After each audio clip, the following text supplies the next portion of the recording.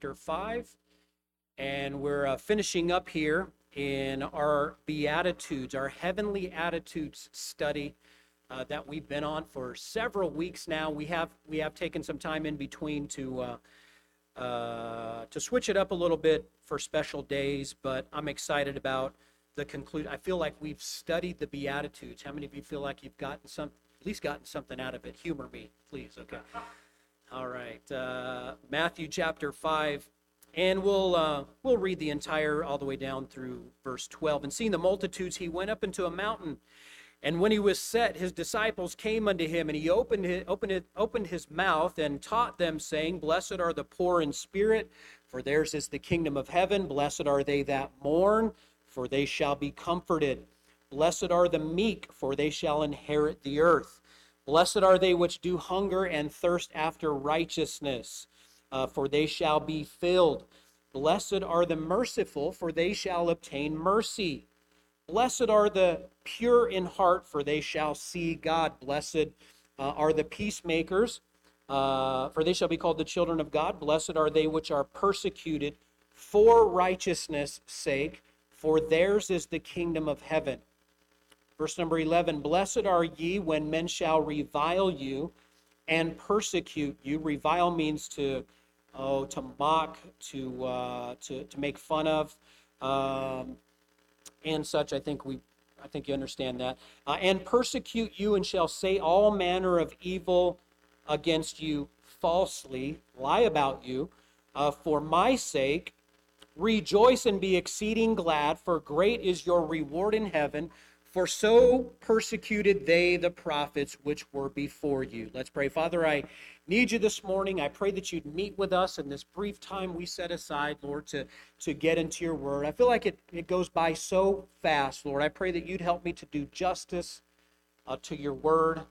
Lord, I know it doesn't return void. I pray that you deem me a usable vessel, Lord. I empty myself of sin, Lord, of myself, Lord, and I ask that you'd fill me.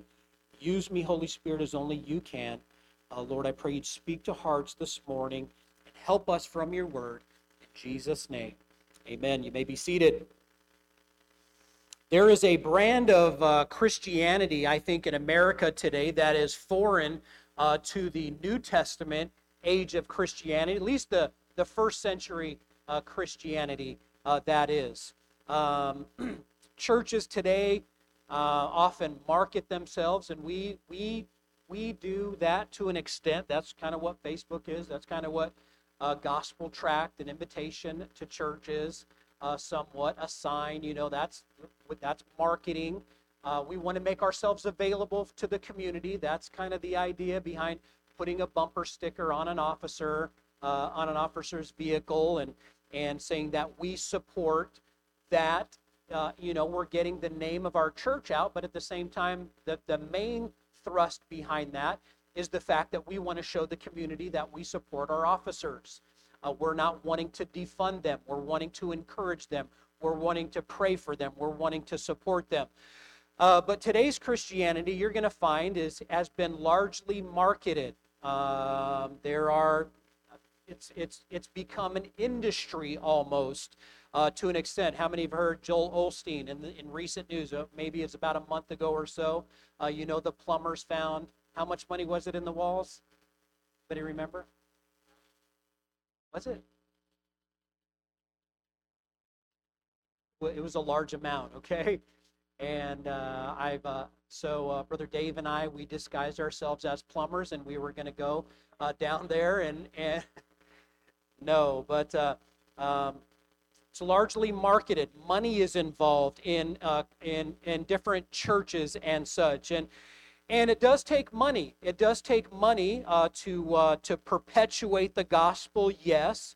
But concerning marketing Christianity, there is a brand of Christianity that's foreign to this idea of taking up our crosses, of bearing the burden sometimes of living for God, and trying to do right, not to offend people in our convictions of what we believe.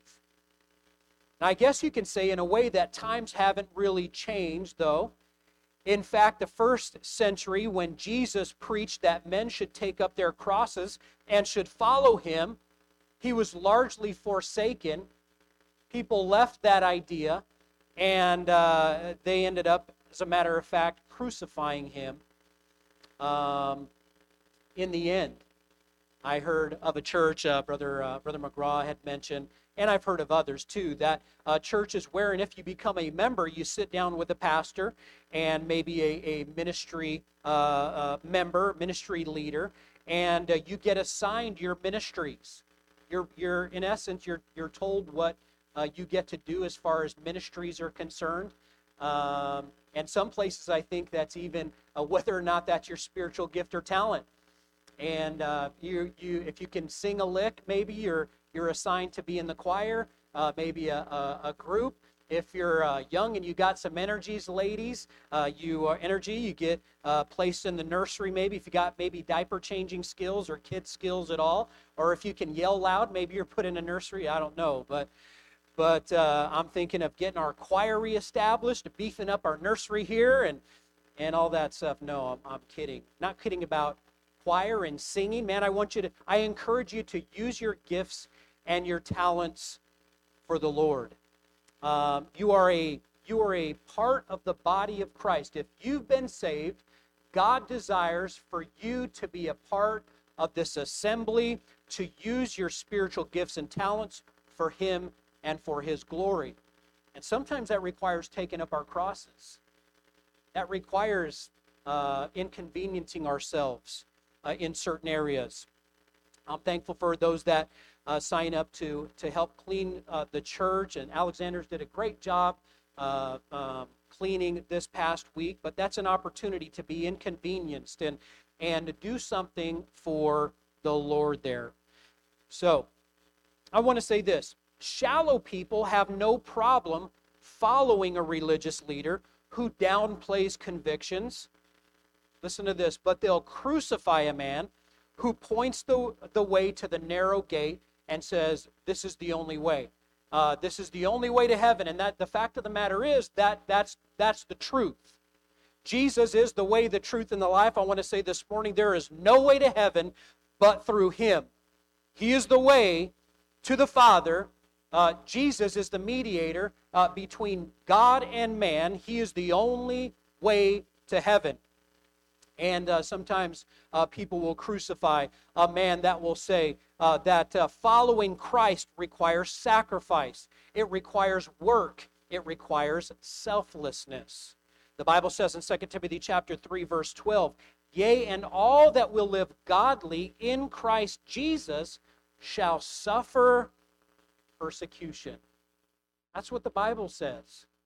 As we follow Christ, as we have a desire to live for God, we are going to suffer persecution at times. Beginning with a man named Cain that persecuted his brother for obeying God and bringing the first fruits of his offering, and then moving on down to this day, committed Christians will be harassed. If you desire to do right, if you desire to live for God, there is going to be persecution. As a matter of fact, all 12 of the disciples ended it in a martyr's death, save one. Anybody know who that is? John. And it wasn't well, I don't know if you call being isolated on an island. I don't know what the island was like. I don't know what Patmos is like, but he died there, isolated from people. He didn't have his head cut off, nevertheless, but he suffered a death of a martyr as well for his convictions and for his beliefs. How many of you would honestly say that you have been persecuted in your life for your beliefs in Christ? I want to propose to you this morning that if you attempt to be a faithful follower of Jesus, you will get grief from others. You will get what the Bible says reviled. You will get persecuted and evil spoken of.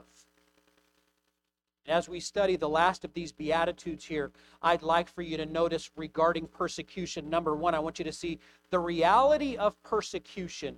The reality of persecution.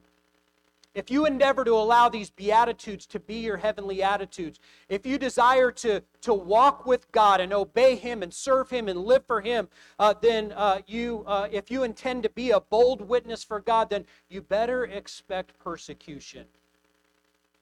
We're not talking about something you provoke necessarily here this morning, but we're talking about persecution for righteousness' sake. I want you to hold your spot in Matthew 5, but turn to 1 Peter chapter 4. We're going to be reinforced and see a lot of scripture here that talks about Christians being persecuted for their beliefs. I don't doubt that we've had people persecuted. I believe I've experienced some persecution to an extent, but when I think of some of these stories and illustrations that I'm going to share with you, by far nothing compared to these. We see the reality of persecution. The reality of persecution. We see being persecuted for righteousness' sake. For righteousness' sake. When I think of being persecuted for righteousness' sake, I think of somebody standing up for righteousness, standing up for right. I picture somebody going to school, public school, a young man going to school with their Bibles under their arms as one of their textbooks as well, or as one of their something that they hold very valuable to their faith, to their being.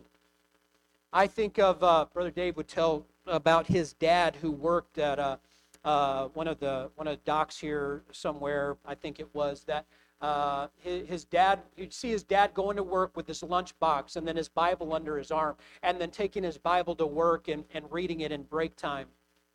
I think of stuff like that. I think of not cheating as an employee, realizing that you may get maybe not as much benefit, I guess, or you may not get a promotion or something of that nature because you choose to do things right. You're not cheating. You're not trying to get ahead by doing things wrongly. But persecution for righteousness' sake, the Bible says in 1 Peter chapter 4, verse 13, "But rejoice inasmuch as ye are partakers of Christ's sufferings, that when his glory shall be revealed, ye may be glad also with exceeding joy. If ye be reproached for the name of Christ, happy are ye, for the Spirit of glory and of God resteth upon you. On the part he is evil spoken of, but on your part he is glorified.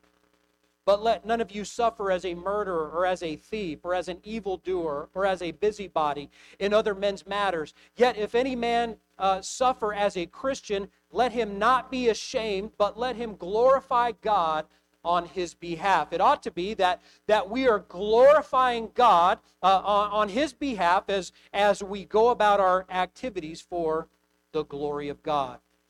We like to revel in our identity in Christ, and I do too, and I believe we ought to do that, and rightfully so. But it's a good thing to marvel at who we are in Christ. I'm a king. I'm a priest. I'm a child of God. I'm a child of the Most High. And that makes me a prince. If God's the King of Kings and Lord of Lords, what am I if I'm one of his children? I'm a prince. And if you're a lady, then you're a princess in the name of Christ. And all that is great and such. But the fact of the matter is, I'm supposed to take up my cross as well.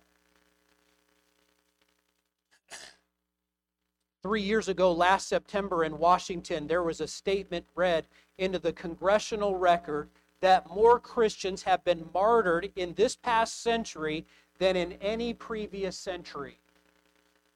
Martyred, for young people, you may not know what that word is. That means they were killed. There were people that were killed because they named the name of Jesus. They said, "I'm a Christian." They said, I've trusted Christ as my Savior, to somebody else that was against that. In Indonesia, Muslims are murdering Christians. In most all of the 1040 window, Christians are being killed. Freedom House International said that in the last decade, 100,000 Christians in Sudan were murdered by Islamic fundamentalists. Here in the USA, I think there is I think there's persecution, but I want to say I believe the danger level isn't as high as in persecution as other places, but it is still real nevertheless. In Madison, Wisconsin, a firefighter, Ron Green, he had witnessed to another person in the squad there, and he was reprimanded by his captain. And as a result of being sharing the gospel with his co-worker, his captain ordered him to take diversity training. Guess it wouldn't matter if I was getting paid for it, but I don't know that he's getting paid for it. Listen, if you don't go along with the whole LGBTQ thing nowadays, there will be persecution. You'll be looked at for being insensitive. You'll be looked at for as not insensitive. The Canadian government said that actually Trinity Western University recently was denied accreditation because students were being asked to sign an agreement that they would abstain from a homosexual lifestyle. The Canadian government said that the program is discriminating. You'll be marked intolerant if you don't go along with a whole lot of these things here. But God's word is the same as it was yesterday. It'll be the same tomorrow. God's word won't change, and God's opinion of these different sins are the same as they were from the beginning, and they'll be the same. He is the Alpha and the Omega, the beginning, the end. It hasn't changed. When the government mandate with the Obamacare took place, 6 years ago or so, it initially forced companies to provide abortion pills to their employees, which to some went against their biblical convictions and their religious views. How is the government going to tell me as an employer that I need to pay for abortion pills for my employees when I'm against that according to my religious convictions? I shouldn't have to pay for that. It's a totally different story. If they want to pay for it on their own, I'm still against it, but it's still wrong. Certain mandates that are right now are wrong. And we'll be persecuted. We'll be reviled for our religious convictions and beliefs according to God's word. The Supreme Court did rule in favor that it was against religious freedom for the employers to have to pay for that to their employees. But persecution for righteousness' sake is something that we need to consider. It's the reality of persecution. And then also there's persecution for righteousness' sake, but it also says, for his name's sake. Look at verse 11 of Matthew chapter 5. Blessed are ye when men shall revile you and persecute you, and shall say all manner of evil against you falsely for my sake.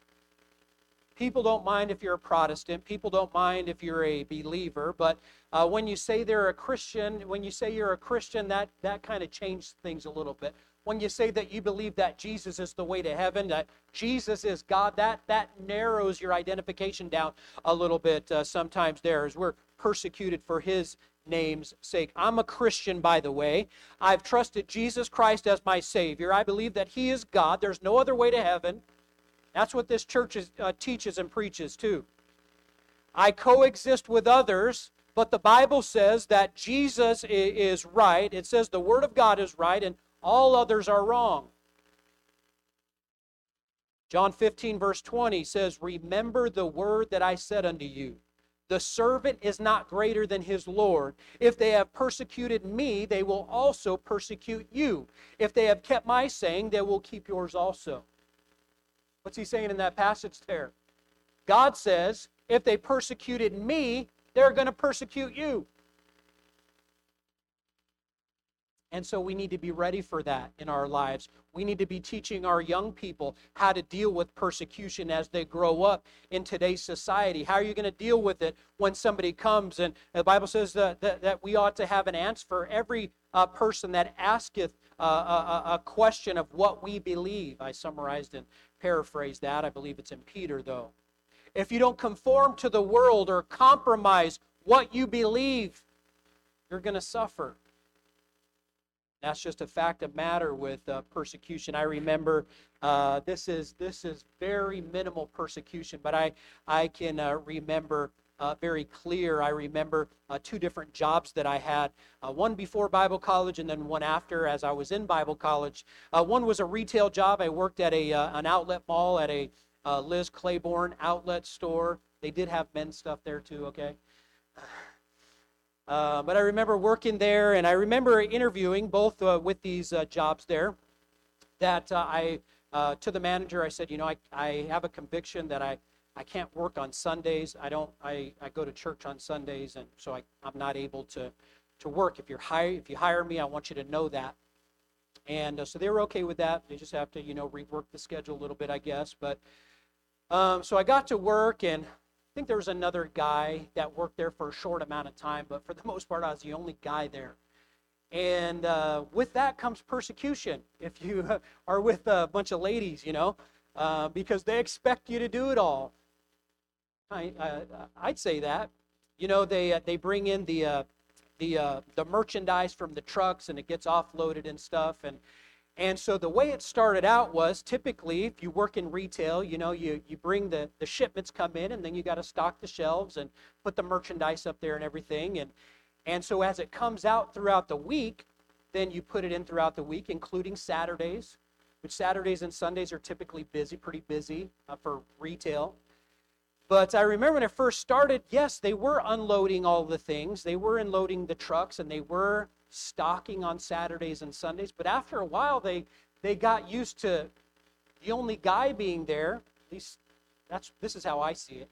And so they started saving all the merchandise not to be stocked on Saturdays and Sundays. But when I came in on Mondays, man, I had all this stuff that I had to stock. And like, what are you ladies doing? How come nobody was doing anything on Sundays? And I remember a couple of them saying, well, you're the man, you're the guy.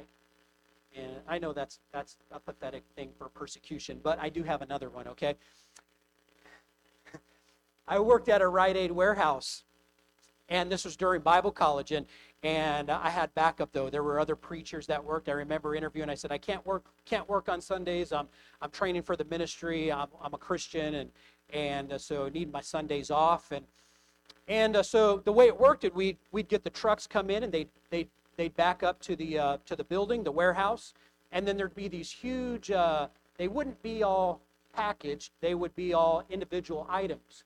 And so you'd unload these items from the truck down this conveyor belt to this other area, where then I would have to take the merchandise and I'd have to stack it up on pallets, and then I'd take it on a forklift, drive it over to this. I don't remember if I drove it yet. I think we stacked it up on the pallets, and then we'd have this automatic wrapper that would wrap these pallets so that then we can take them over and we could put them on a truck or we can load them up. Well, it started off very similar to where, Saturdays you'd have shipment come in, and Sundays you'd have shipment come in and stuff. And so as it come down the conveyor belt, you take it off, you'd palletize it, you'd wrap it, and you take it over here.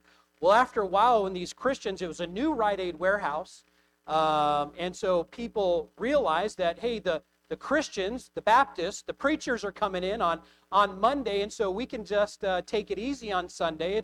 It's Sunday, and so I remember that they'd work hard. It didn't start off all backed up on Monday, but after a few months, the people from the Sunday shift would leave it for the preacher boys to come in.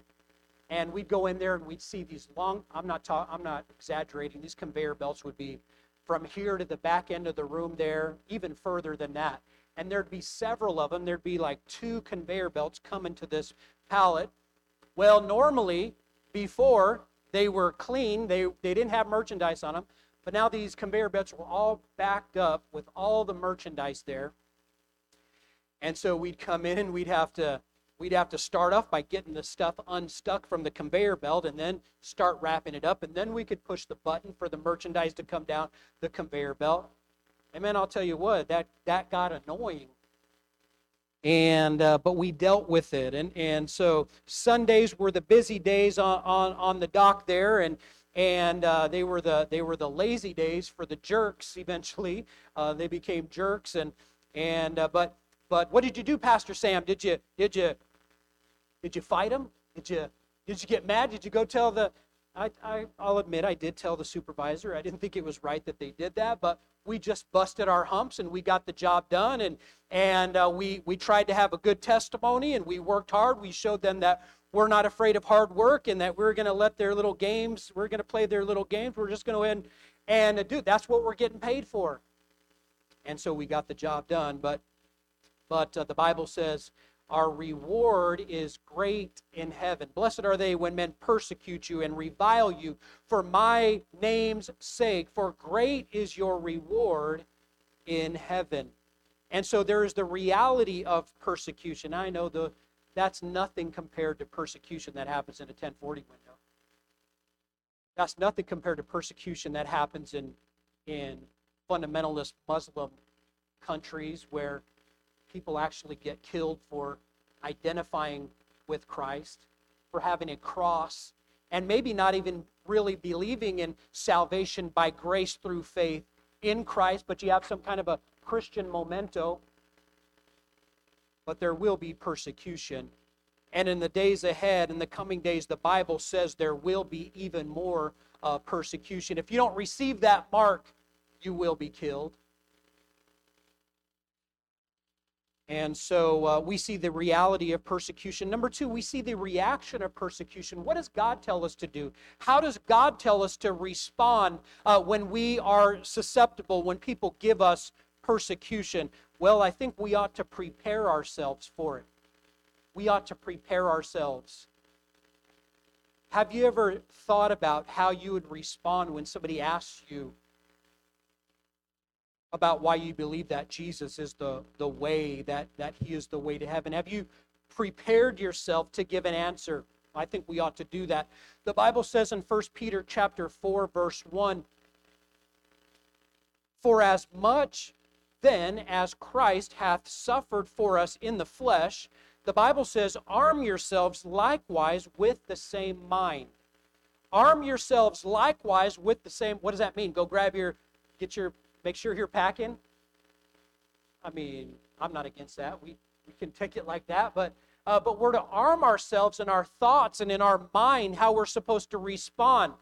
Blessed are the persecuted, and then it tells us a little bit here how to respond, what we're supposed to do. It says, for he that hath suffered in the flesh hath ceased from sin. Don't react. Don't resent. Don't retaliate. Smile. Pray for your persecutors. Don't have the blessings. They don't have the blessings that you've got. They don't have the hope that you have within you of the promise of a home in heaven. Oftentimes, chances are they're not saved. The Lord isn't on their side like He is on your side. How many of you have ever reacted to persecution or slander wrongly? I meant to say privately, but privately answer that. I'm not ashamed. I'm ashamed of it. Yeah, but on March 11th, 1830, a British girl was doing lessons with a tutor. She began to study her genealogical chart, and she became aware that she was next in line for the throne. She realized that the debauchery and the extravagance of her royal uncles was just despicable. And she looked at her tutor and she said this. She says, I will be good. It was the future Queen Victoria. And she restored the reputation of her family during her rule. Her legacy was so profound that the time of her reign is now looked back at and known as the Victorian era. We look back and we see even houses and buildings, when we call those Victorian homes, and accredited to her good ruling. The fact is that Victoria would one day be queen. It had motivated her to a higher level of living, a higher standard of character and living. And what did you do, Pastor Sam, when you had to load all those conveyor belts? And because of those lazy workers, they left you the night before. Did you? We just got to work. I prayed, God, would you give me, I can't say that I prayed for them necessarily. At least I don't remember praying for them like I should have, but I prayed that God would give me grace and empower me to have a good testimony there. We busted out the loads and we showed them how Christians worked hard. You know, one day Christ will rule and reign. He does, but one day he'll rule and reign on this earth. And we'll be ruling and reigning with him, those of us that are saved for approximately 1,000 years. And we must remember that God returns good for evil. We need to get on that royalty mentality. We need to realize that who we are. I'm a child of the King. I need to respond like it. I need to react like it. I need to conduct myself like it. Just because I'm persecuted doesn't mean that I've lost the identity of who that I am. In reacting to persecution, we need to prepare ourselves for it. And the Bible says we need to rejoice in it. That's easy to say, but it's hard to do. We need to prepare ourselves. We need to rejoice in it. James chapter 1 verse 2 says, "My brethren, count it all joy when you fall into diverse temptations." Count it joy when you fall into diverse temptations. Why? Why persecution, reviling, etc. It always drives us closer to God, who examines our priorities, and trials are often to point me to God and my heavenly family. Psalm 119 verse 67 says, "Before I was afflicted, I went astray, but now have I kept thy word." Psalm 119 verse 21 says, "Thou hast rebuked the proud and are cursed, which do err from thy commandments." I should prepare myself for persecution. I should rejoice in persecution. And then how should I respond? I should respond in love. I should respond in love. I want you to look at Matthew 5. Now skip on down. Go down to verse number 44. Maybe turn over a few pages. Matthew 5 tells us how to respond in persecution. Verse 44. He says, "But I say unto you, love your enemies." Love your enemies. The world hates their enemies. But what are Christians supposed to do? We're supposed to love our enemies. Love your enemies. Bless them that curse you. Do good to them that hate you. And pray for them which despitefully use you and persecute. I'm not always good at doing this. And so I need this reminder myself of what I'm supposed to do when, and the majority of the time we think they're enemies. We're the one that think they're enemies. They don't necessarily come out and tell us they're our enemies. But we think they're our enemies. So we need to be reminded, okay, I think that's an enemy of mine, God. And that should make me click. What do I need to do for them? I need to pray for them. I need to be reminded again. Here we go. I need to bless them as they're cursing me, as they're thinking evil against me, as they're scheming of bad towards me. I ought to bless them. I've learned from my wife on a few things, and I can't remember the particular occasion.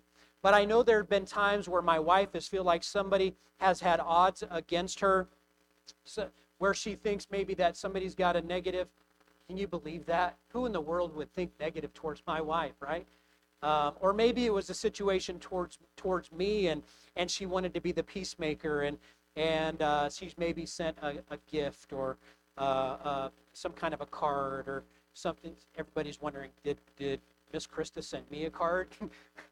No, but there's been times where she's maybe sent a text of prayer or again, I can't remember the specifics, but I know there's a gift that's been given. How do you bless somebody? Give them a gift. Tell them they're praying for you. We ought to be praying for them, the Bible says. Bless them that curse you. Do good to them that hate you. Pray for them that despitefully use you and persecute you. Christian love, it's not a shallow sentiment. It's not it's not cliche. This is deep, deliberate actions that we're supposed to do towards our enemies. It's a command of God, and God's commands, listen to this, they're usually followed even by blessings. So God tells you to do something. When somebody curses you, reviles you, makes fun of you, or what have you, we're supposed to do good by them. We're to pray for them. And then not only that, as we're doing those things, as God has commanded us to do those things, blessings come along with them in addition. So that's God's economy. In 1982, John Hinckley, he shot President Reagan. The following day, President Reagan made the statement, and he said this, "I know my physical healing will be partially due to my ability to forgive John Hinckley." We know President Reagan he's a professing Christian. He trusted Christ as Savior, and probably one of the greatest presidents we've had, if not the greatest. But is there someone who's hurt you this morning? Can I encourage you to forgive? Is there somebody that's done you dirty, done you wrong? And personal healing has a lot to do with our own forgiveness of circumstances. Bitterness destroys its own container. Bitterness will desensitize us. It'll cause a dulling of our senses and of our sensitivity to the things of God. It'll sever and even distort our relationship, our communion with God. We see the reality of persecution. We see the reaction that we should have to persecution. Then number 3, I want you to notice here in verse number 10, Matthew 5. I'm just going to read it again. Verse number 12. The reward of persecution. The reward of persecution. Verse number 10, it says, "Blessed are they which are persecuted for righteousness' sake, for theirs is the kingdom of heaven. Blessed are ye when men shall revile you and persecute you, and shall say all manner of evil against you falsely for my sake. Rejoice and be exceeding glad, for great is your reward in heaven." In heaven. I believe God rewards here on earth, but specifically he says one of the places of reward is heaven. "For so persecuted they the prophets which were before you." I want you to understand that the word blessed means this. It means the serenity of soul. It's where inner joy comes through God. God is the source of joy. Now, happiness and joy are two different things. I think we know this, but let this be a reminder here. Happiness can come from outside circumstances, but it can also come from deep, abounding joy. Happiness, real, spiritual, true happiness, doesn't come outside of joy. Happiness can be fleeting. Joy is more permanent. Joy is more deep-rooted and more valuable than a temporary fleeting of happiness. And so, blessed means this, serenity of soul. It's where inner joy comes through God. It means when you're persecuted, there's an inner character that's developing. God is developing within us. Persecution isn't for naught. Reviling isn't for naught. It's not for nothing. God desires to use persecution and things of that nature to help grow us and be conformed into the image of God. John Wooden said this. He says, "Be more concerned with your character than you are your reputation, because your character is who and what you really are. Your reputation is merely what people think you are, and that's always changing, it seems like. We focus on the character, our reputation. When we focus on the character, what's really is important is what God thinks about us, and He's the one that gives us the character. We see that the reward for this persecution, we see a blessedness. And then number 2, we see that great is our reward in heaven. Look at verse number 12 again. Rejoice. When persecution comes your way, rejoice. When reviling comes your way, rejoice. When you're lied about for the name of Christ, rejoice and be exceeding glad, for great is your reward in heaven. It doesn't say you're going to get a reward in heaven. It says great, a great reward. You know, I think most of us understand this, but there are several crowns that we earn on this earth while we're here on this earth that we receive when we get to heaven. And this happens to be one of those, the persecution. I forget the exact name of that crown there, but it's a great reward that God says we'll get when we get to heaven. For so persecuted they the prophets which were before you. Persecution and suffering are a real part of the Christian life. But with the proper response, it'll drive us closer and make us stronger for the glory of God. I'm going to read this verse and then I'm done. Philippians chapter 3. Do I have that there? Okay. That I may know him and the power of his resurrection. But notice it comes through the fellowship of his sufferings, as I'm being made conformable unto his death. Blessed are the persecuted, for great is their reward in heaven. Let's pray. Father, I want to thank you for the opportunity we have to endure persecution. Lord, I know I say this verbally. It's a different story to live it. It's a different story if my life was on the line. Lord, but I pray that you'd help us understand persecution is real. Different manners and different aspects, different regards, situations. We will be persecuted. And you promise to bless as we endure those, as we pray for our enemies, as we love them, as we do good to them, as we try to show them the goodness and love of God. Lord, I pray that you'd work. I pray that you'd have your will and your way in our hearts this morning. May we search our hearts. May we learn that we need to be prepared for a time when persecution comes. May we learn that we need to teach that there will be persecution to our young ones. God, may we look to you when the time comes. We are being persecuted. Heads bowed and eyes closed. Let's all stand. As the piano plays this morning, if you'd like to do business with God, ask him to search your heart.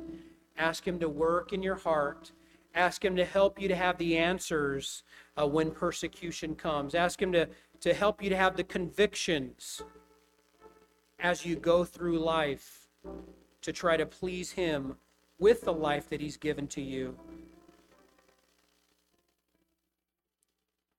With heads bowed and eyes closed and nobody looking around, I just want to ask a few questions during the invitation. Now's the time of our invitation where you ask the Lord to search your heart. Apply the message of God's word, how God has spoken to you from his word.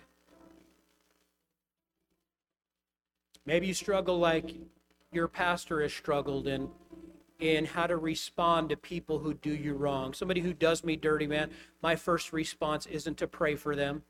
My first response is a worldly response oftentimes. And how can I teach them a lesson? How can I get even with them? How can I show them I'm not gonna stand for this, but I have my rights. Oh, we need to be prepared and ask the Lord to help us in our response, a scriptural response. Maybe there's somebody here this morning that you need to forgive. Oh, they did me wrong. I didn't appreciate that, and I gotta show them. God says to forgive. God says to do good to them. God says to pray for them. Have you prayed for them? To be here this morning, I'd like to ask this question. I don't want to have a service without an opportunity to respond, to receive Christ. Maybe you're here this morning and you don't know that you're a child of God. You don't know that you've been born into God's family. God is working on your heart about that. Holy Spirit is convicting you. You're not certain that if you died that heaven would be your home, but if somebody could show you from God's word, you'd like to get that settled. And I'd like to pray for you about that. Is there somebody here this morning, you say, Pastor Sam, I'm not certain that if I died that heaven would be my home, but I'd like to know, would you pray for me so that I could know that? Is there somebody here this morning and you're not certain of that? Raise your hand so that I can pray for you.